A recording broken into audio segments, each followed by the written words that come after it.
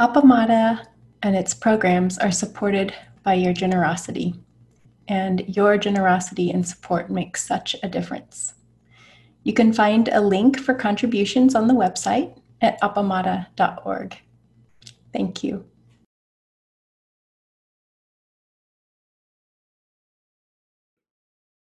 Thank you for being online with Appamada this morning and for all you do.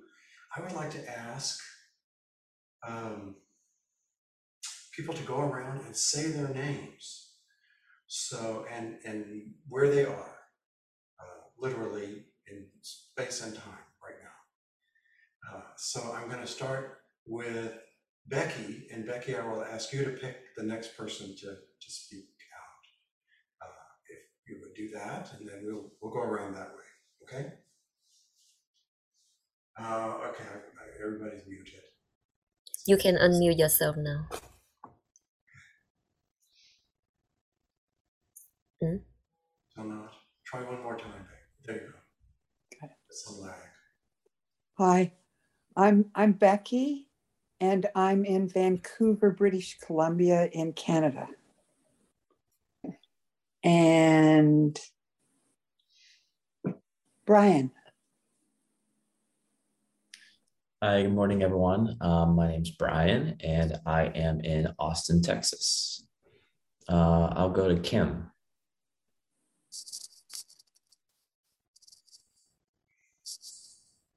I'm Kim, and I'm in Austin, Texas. And I'll go to Ellen. I'm Ellen, and I'm in Richmond, Virginia. I'll go to Nancy. Hi, I'm Nancy. I'm in Dallas, Texas. Nelda. Good morning, everyone. I'm Nelda, and I'm in Austin, Texas. And I'll go to Kate. Morning, everyone. I am also in Austin, and I'll go to Paul. Hello, everyone. I'm Paul. I'm here in Austin, Texas as well.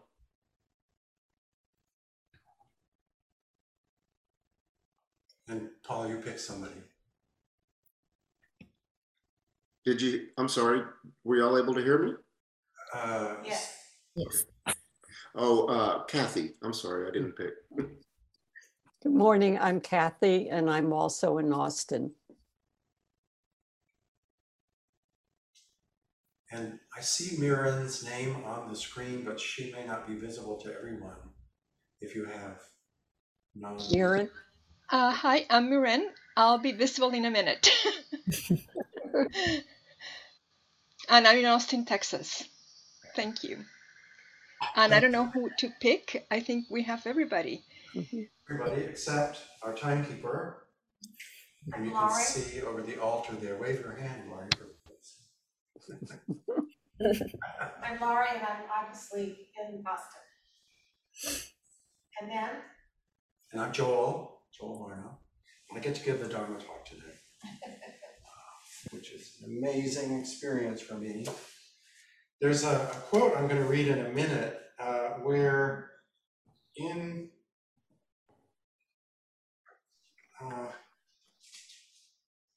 the comment on the famous case 18, Dongshan's 3 pounds of flax, the commentator Wu Men, also known as Mu Man, says of what Dongshan says. Old man Dongshan had learned a bit of oyster chan. As soon as he opens his shell, he shows his liver and guts. So I reflect on this every time I give a talk, that it's impossible to not show all of me, all my vulnerabilities, everything that, all the capacities, everything that shows up. And that's one of the things that is emphasized, I think, in taking part in an intensive. As the story goes, Flint's teacher said to him at some point about participating in an intensive, everybody can see who you are. You might as well be able to see it too. So it's good that you're taking part in the intensive. So I'm going to be leading with Todd an intensive next weekend. starting on Friday night and all day on Saturday from 6:30 in the morning until 5 something in the afternoon on Saturday and Sunday.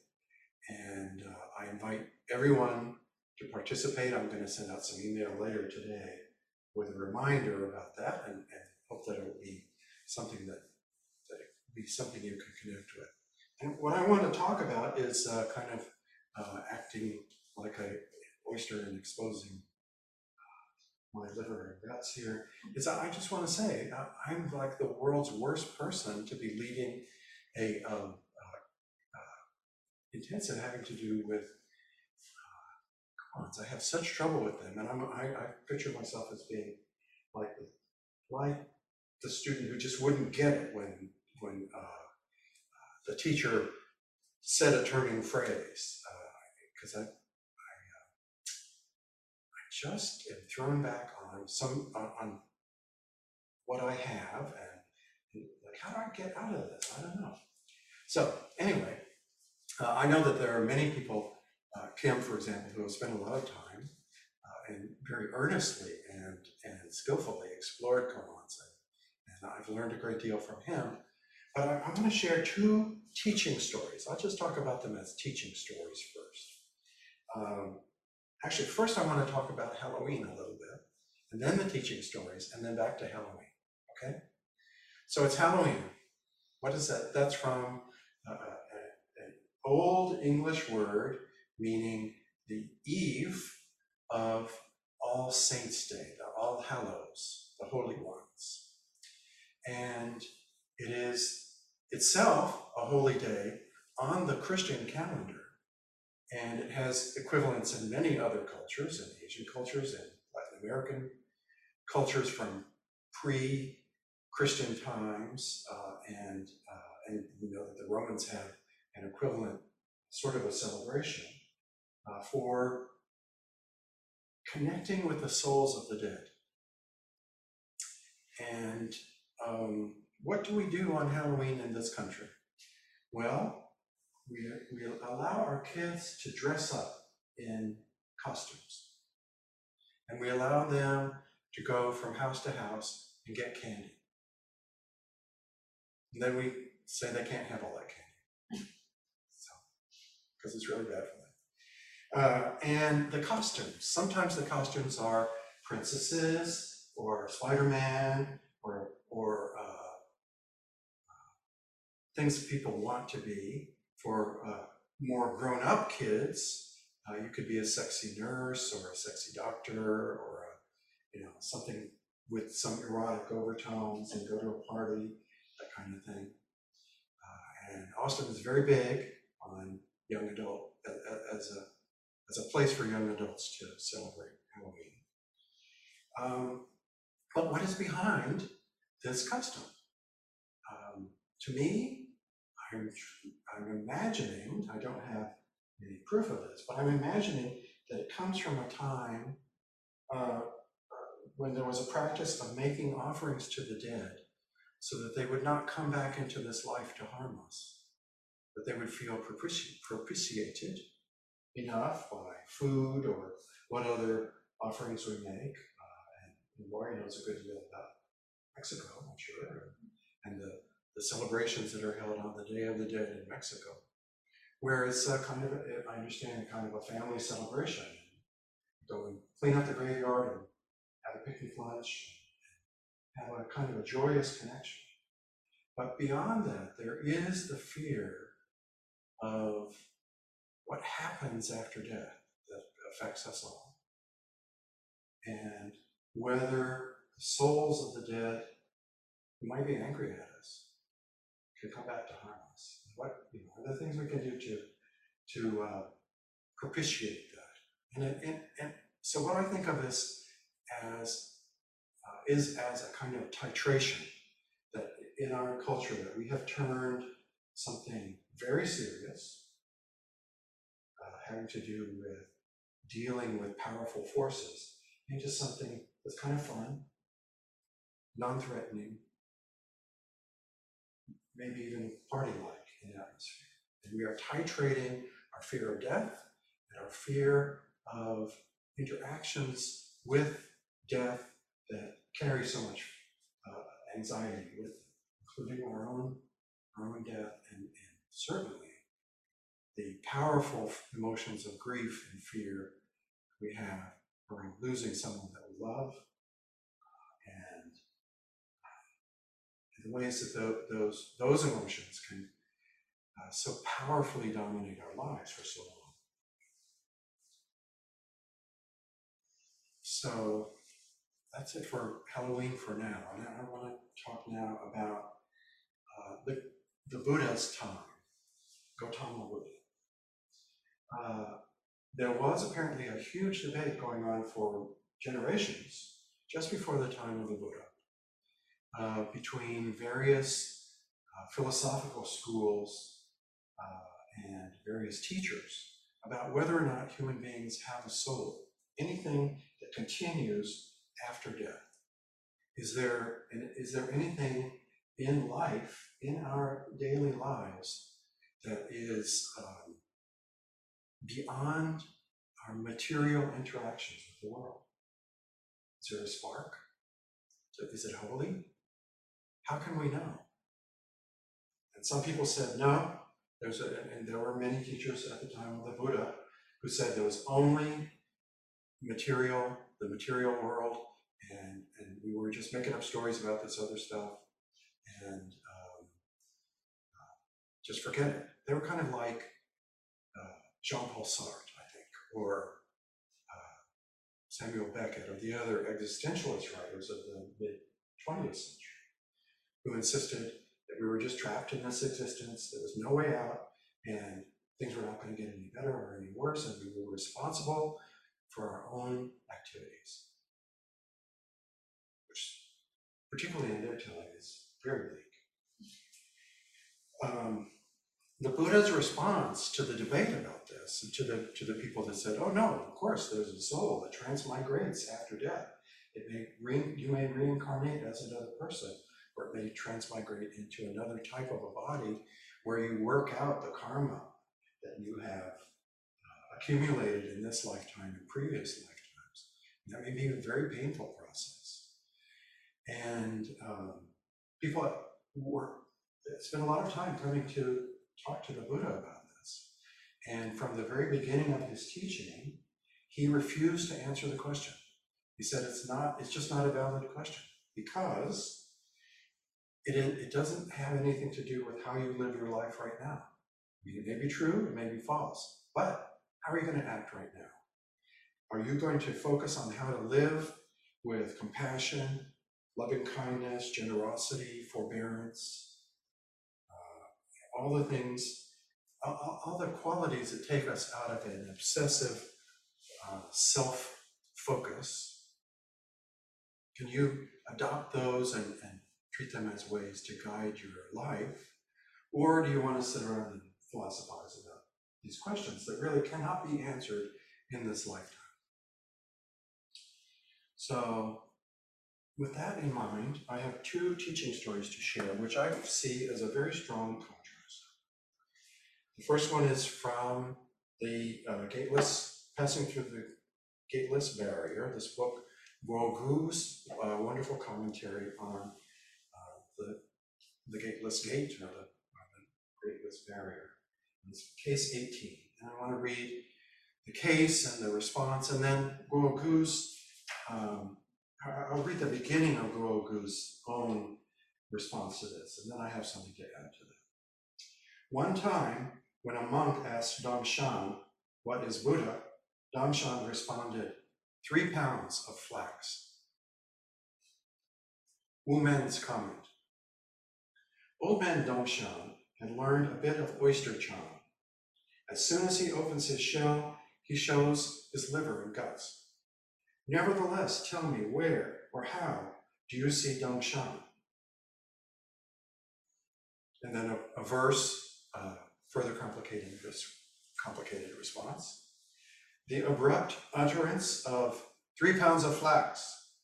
These words are close to the truth, but the intention is even closer. Those who talk about yes or no, affirm or deny, are just yes and no people. And here's Guo Gu's comment, at the beginning of it. I'm truncating a lot of very interesting things to say, that he has to say, by leaving out several pages here, but there's a reason for that. Guogu's comment. This case is actually very short. Some person asked his Chan master Dongshan, what is Buddha? To which he said, 3 pounds of flax. I can assure you that there is more to the story than meets the eye. So this case involves Dongshan Shoju, whom we have already encountered in case 15 in one of his students. What is Buddha is a question that is actually quite relevant to Americans. In a sense, you are at an advantage since your mind is not cluttered with notions of what a Buddha is. Over thousands of years, Buddhists have developed very sophisticated philosophical understandings about not just who Shakyamuni Buddha was, but also the notion of Buddhahood and what that entails. Be thankful that your mind is not cluttered with those theories. Some of us are pretty cluttered,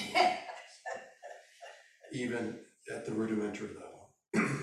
Chan arose as a reactionary movement against scholastic Buddhism, a movement toward personal experience and away from theories and doctrines. Since Chan as a movement had already developed for about 200 or 300 years as a self-conscious movement, you can be sure that this monk in this 10th century context is asking about something else. In Chan, the question, what is Buddha, has a fundamental meaning. What is it that constitutes Buddha? Or, in other words, what constitutes awakening? The question can thus be simplified to, what is awakening? This question is something that touches the very heart of you. Where is your freedom? Why are you not free? Perhaps this is what drives you to practice for 10, 20, 30 years. So when the monk asks Dongshan, it is perhaps out of a deep spiritual crisis, Dongshan answers, 3 pounds of flax. Why this answer? Wu Men's comment and verse are worth considering. Old man Dongshan had learned a bit of oyster Chan. As soon as he opens his shell, he shows his liver and guts. Nevertheless, tell me, where or how do you see Dongshan? So we start with a question about Buddha, we get to flax, and Wu Men ignores both of those. It says, how do you see Dongshan? Also missing from this particular story is the students having any kind of realization as a result of it. Because that's a standard feature of these kinds of stories, right? So it's just interesting to see what's there and what's missing. Another way of saying this would be, Dongshan, without hesitation or reservation, completely reveals to the student the liver and guts of Chan, of awakening. How do you see Dongshan? Do you see that he's not holding anything back? That he is so compassionate in his teaching? People have all kinds of theories about 3 pounds of flax. For example, some people may think, 3 pounds of flax. Ah yes, his mind was in the present moment. Now, I've read another version where Dongshan is sitting in the courtyard and he's sifting through some flax, but that's left out of this version. So yes, his mind was in the present moment. Perhaps he happened to wear a thick robe that weighed approximately 3 pounds, and because Zen is everywhere, all things manifest, true Zen. So he could have picked up anything he just said. Or perhaps it was winter and monks were wearing layers and layers of heavy robes. Or maybe when Dongshan heard the question, he had just received some new fabric from the market. If you go along these lines, you are very far from what's at stake here. This is not to say that these answers are wrong, but they are just conceptualizations and have little to do with the aim of this going on. Our discriminating mind is characterized by yes and no, affirmation and denial, such as, I like this, I don't like that, this is good and that is bad, and by thoughts like, I understand now, everything is Buddha nature, enlightenment is everywhere. All of these are products of the discriminating mind. So how do you see the liver and guts, the heart of Chan in this answer? You would have to meditate on what is Buddha? 3 pounds of flax. Why? Why is Buddha 3 pounds of flax? This is the wato, or critical phrase, of this going on. arouse an earnest desire to resolve this. Embrace the not knowing. This is the way to see the liver and guts of Dongshan. So I'm going to stop there. And if you haven't read this book, what Guogu has to say is very instructive, but I could not find it. I have it printed out, but I saw another commentary on this by another Chan master, whose name I cannot unfortunately remember right now, who said that he thinks it's funny the way that Japanese people make everything so mystical, and that you need to remember that this was occurring in a social and political context. The Chinese, or the regional or the overlord or the central government or whatever, at that time was, it ebbed and flowed, but there was a constant tension between monastic life and the wider political life of the country. And the government would sometimes support monasteries and sometimes shut them down and then take their assets. As happened in England in the 16th century, when Henry VIII closed all the monasteries and took all the assets and became an enormously rich king as a result, and settled all the war debts from the previous wars, etc. But at any rate, what this commentator who knows Chinese history said was the government was supporting the monasteries at this time. And when a person became a monk, they would give them 3 pounds of flax, or actually literally a robe, or clothing amounting to 3 pounds of flax. So there was government support. So this person goes on that the question is that is animating Dongshan here is, you think you're asking a holy question, but you know what? We're under the thumb of the government. How do you like that? Is anything you do going to be significant given the political situation that we're in? That seems like a real Watteau to me. It seems like a real story to grapple with. So I'm one of those people that here I am. I'm not going with the version of the story that I like. I'm going with the version of the story that makes more sense to me given what I know about life in America right now and life under political systems and the struggle for freedom and self-determination and the powerful urge to find something that is outside of that to which we can attach ourselves, and just how that is a tension that pretty much I think anybody participating in Buddhism and in Zen would feel. And again, I want to point to an absence in that story by quoting a different story. Take me a second to open it.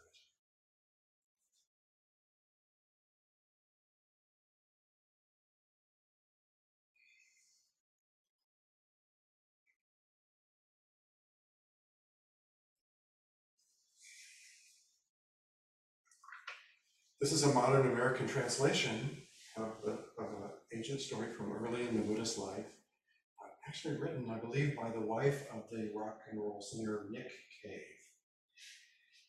During Buddha's time, there lived a woman named Kisa Gotami. She may have been a relative of Gautama's, since that was a family name. She married young and gave birth to a son. One day, the baby fell sick and died soon after. Kisa Gotami loved her son greatly and refused to believe that her son was dead. She carried the body of her son around her town, asking if there was anyone who could bring her son back to life. Villagers all saw that the son was already dead and there was nothing that they could do. They advised her to accept his death and make arrangements for the funeral.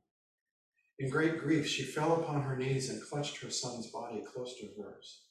She kept uttering for her son to wake up. A village elder took pity on her and suggested to her to consult the Buddha. Kisa Gotami, we cannot help you, but you should go to the Buddha. Maybe he can bring your son back to life. She immediately went to the Buddha's residence and pleaded for him to bring her son back to life. He replied, Kisa Gotami, I have a way to bring your son back to life. My Lord, she said, I will do anything to bring my son back. If that is the case, then I need you to find me something.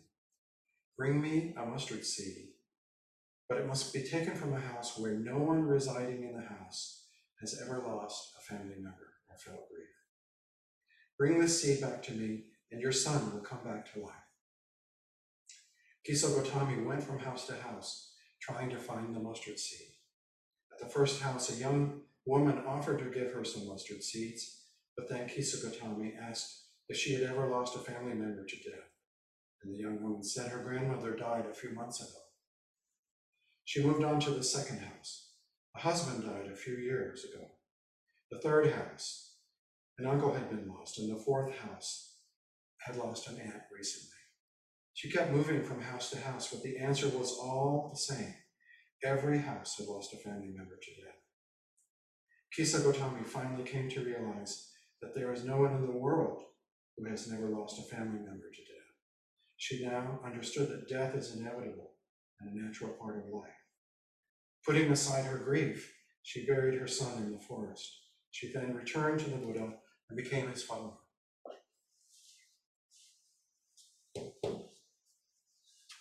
So to me, that's a very powerful teaching story. What does Kisa Gotami learn? She learns that her grief is real and that it is universal. Everyone loses people that they love. And eventually, that points to our own death. As the Buddha said, the one who is dearest to us, ourselves. And what she then turns to, what the Buddha has taught her, by sending her on this search for a mustard seed from a house that has not been affected by death. What she learns is compassion and empathy. And she learns to see through the intensity of her grief and to titrate it with the experience that she shares with other people.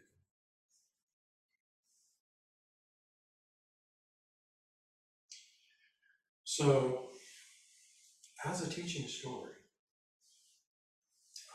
I'm much more drawn to the story of Kisa Gotami than I am to the story of Three Kinds of Flags. And I am led, and the reason why is because I feel like I'm being guided by the same question that made the Buddha refuse to answer the question as to whether or not there is an immortal soul. You can't answer that right now, but what will you do in this life to awaken compassion and generosity and forbearance? How can you live love without experiencing grief? It can't be done.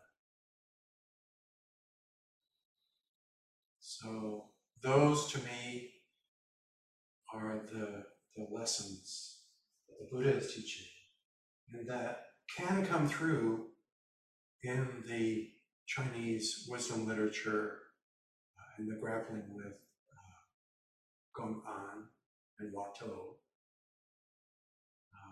I just admit I'm not ready for that yet. So this is my gateway in the story of Kisa Gotami.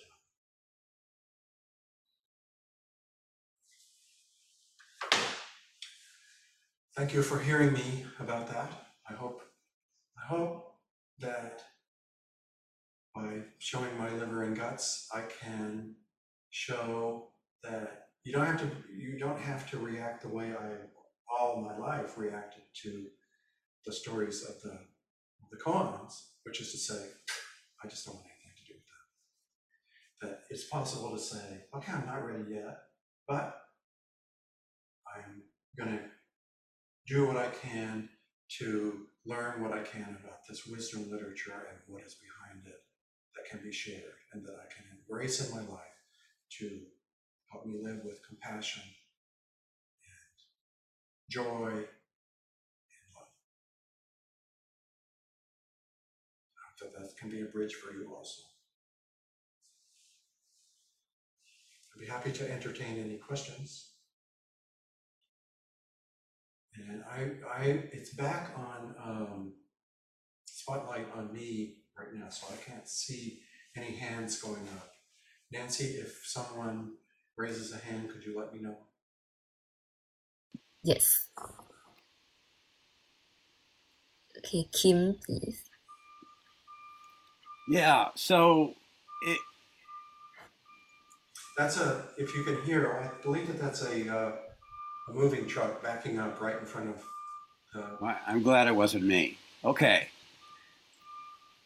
So one could make the conclusion from the story, the mustard seed story, that it's silly to have grief because death is inevitable. Losing someone is inevitable.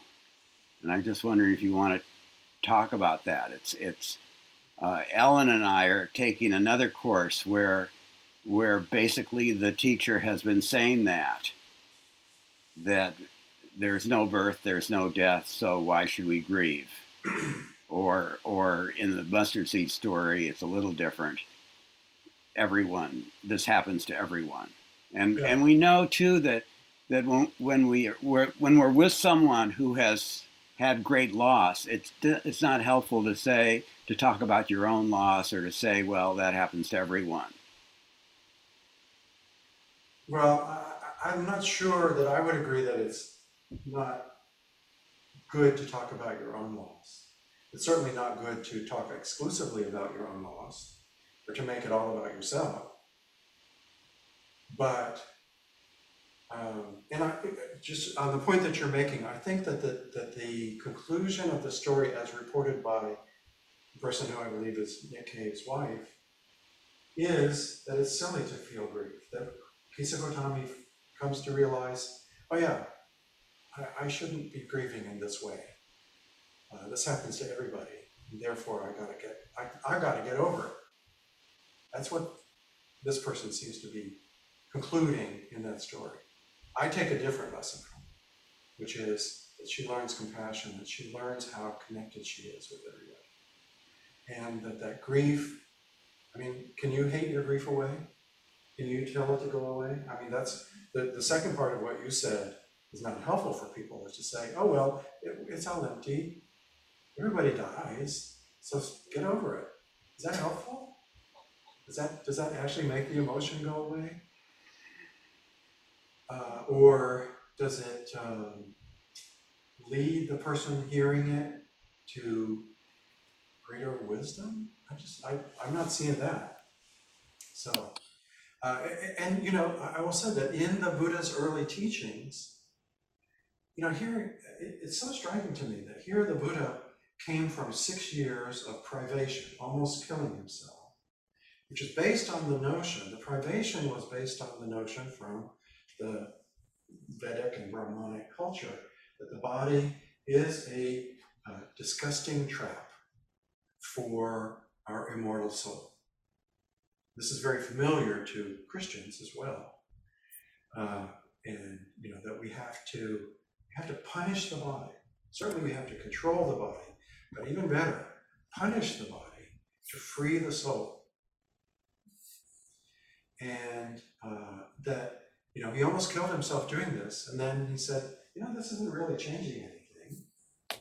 Maybe there's a different way. And he remembered happiness and joy after being saved from death by a young woman who gave him some food to eat. And he went to meditate from a different starting point. The starting point was not that the body is bad, but that it is possible instead to connect with something greater that leads us to understand how intimately we are connected to all life, to all of existence. And that in fact, it's so intimately connected that we are never not completely part of it. It is that we are everything all at once, just in a little package that has this consciousness, self-consciousness that makes us think we're separate. But see the mistaken notion behind that, and that can be the beginning of freedom. But curiously, then he began teaching, and some of his earliest teachings on how to meditate involve such things as, are you interested in sex? Think about how disgusting that is. Do you want to stay alive? Go sit in a charnel ground where vultures are picking bodies apart and see how precious this body is to you. It'll make you really disgusted. Lots of things that involved disgust and fear, and that he kind of fell back in to the source from the culture that he was in. And as the story goes, Ananda says, Buddha, our followers are killing themselves. They're getting all upset about this teaching, and they're just saying, it's not worth being alive. I'm just gonna end it right now. And the Buddha said, wait, I didn't mean it like that. Almost literally. He said, the basis of my awakening is joy, and meditation should lead to joy, and the monastic life should lead to joy, and to the awakening of connection and compassion and generosity, and those constitute wisdom, not an obsessive focus on punishing the body, hating the body. So, to me, those are connected to the question that Kim asked. Should we ignore our grief? No, it's real. But we should know that we share it, and that even though we feel it so intensely in our body and mind, that it's not our personal property. It is as Flint has said many times, it's the grief moving through us. Thanks for that question, Kim. Any others?